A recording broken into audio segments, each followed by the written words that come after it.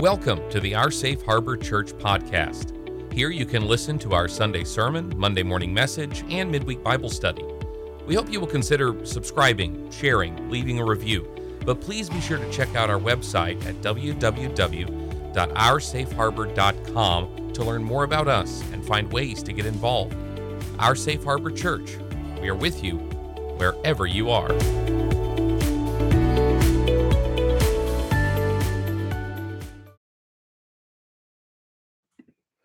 Hi, I want to just talk to you a little bit more about prayer. My favorite book is the book of James, and he gives us one chapter telling us what he's going to talk about, and then he elaborates on those topics for the rest of the book. But he uses a word that's awkward, and the word that I'm going to refer to as awkward is confession. So you might have heard that old saying that confession is good for the soul. Well, really, the only history I can find on it is it's an old Scottish proverb, but it means to come clean with your sins and shortcomings. And those shortcomings are the things that weigh heavy in your heart. And you do that in order to feel better and to feel at peace.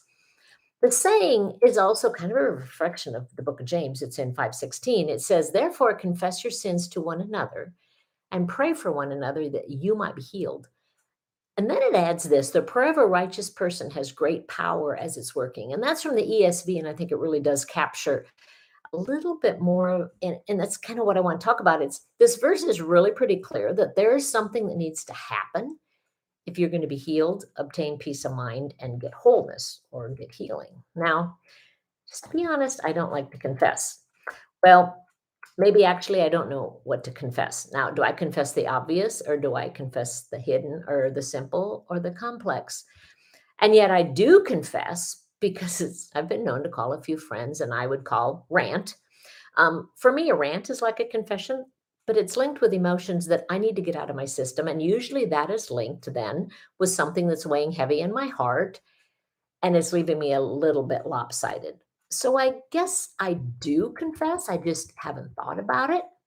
But then again, what does healing have to do with coming clean? And James specifically speaks of something that we've done wrong and that we're bringing it up and out and claiming it and walking past it. And that helps us heal from the inside out. And it also gives us a better chance of not repeating it. So let's kind of read that verse again. It's therefore confess your sins to one another and pray for one another that you may be healed. The prayer of a righteous person has a great power as it's working. Well, this brings up a few angles. First of all, we have to know what our struggles are so we know what to confess. And it's really kind of hard to confess if we don't know what we've done wrong or if we're not willing to look at it and to see what we've done. Most of the times we kind of know where we've erred, where we've stepped a line. We just don't want to admit it. But I think the bigger issue that exists is part of the verse that it says to one another. I can confess under the covers with my head covered, and it's a confession, and I have confessed. And Jesus is good with that, and there are times for that. But when I become vulnerable with somebody else, now I've opened up my accountability. It's kind of like when I let the camel worms fall on the floor and I'm alone, I just pick them all up. But when others watch my worms crawl on the floor, uh, the relationships with those people change because I've been vulnerable enough to show them that I dropped all my worms. Maybe a bad analogy. But for me, I love others more when they're really real with me, when they admit they have a can of worms.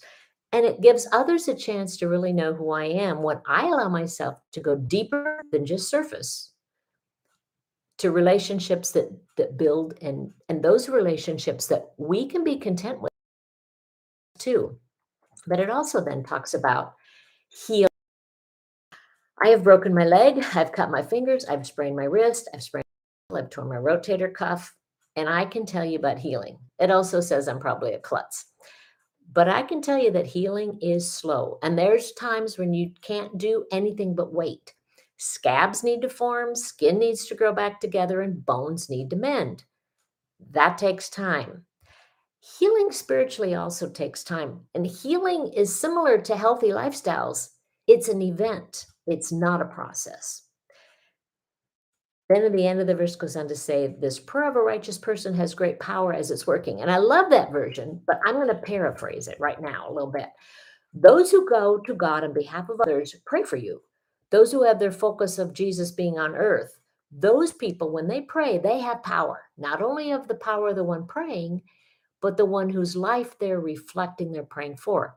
A righteous person has perspective. The Holy Spirit's driving their perspective and their prayers, and they aren't praying as much for you to quit doing what you're confessing. But a balanced friend who has the Holy Spirit driving their prayers are praying for you to develop a healing lifestyle. And that's where that power works. So let's go back to confession. My rants, my frustrations, my confessing to others do matters. But also, what's really important is that I choose the right people. Now, people I choose are trustworthy people, people whose yes is yes and their no is no, people who zip their lip and hold my confidence, people who pick up the worms crawling on the floor and aren't afraid to get that wormy stuff on their fingers or their hearts. So let's go back to that verse again. Therefore, confess your sins to one another and pray for one another that you may be healed. The prayers of a righteous person has great power as it's working. So I want to challenge you to be a confessor, but also be one who is waiting to be confessed to. Make your love be an invitation for people to be comfortable dropping their worms, confessing the things that are tripping them up, and really help them develop a lifestyle of healing choices and healing words. And really remind them as they are pouring out their heart and opening it up to you, healing takes time. Have a great day.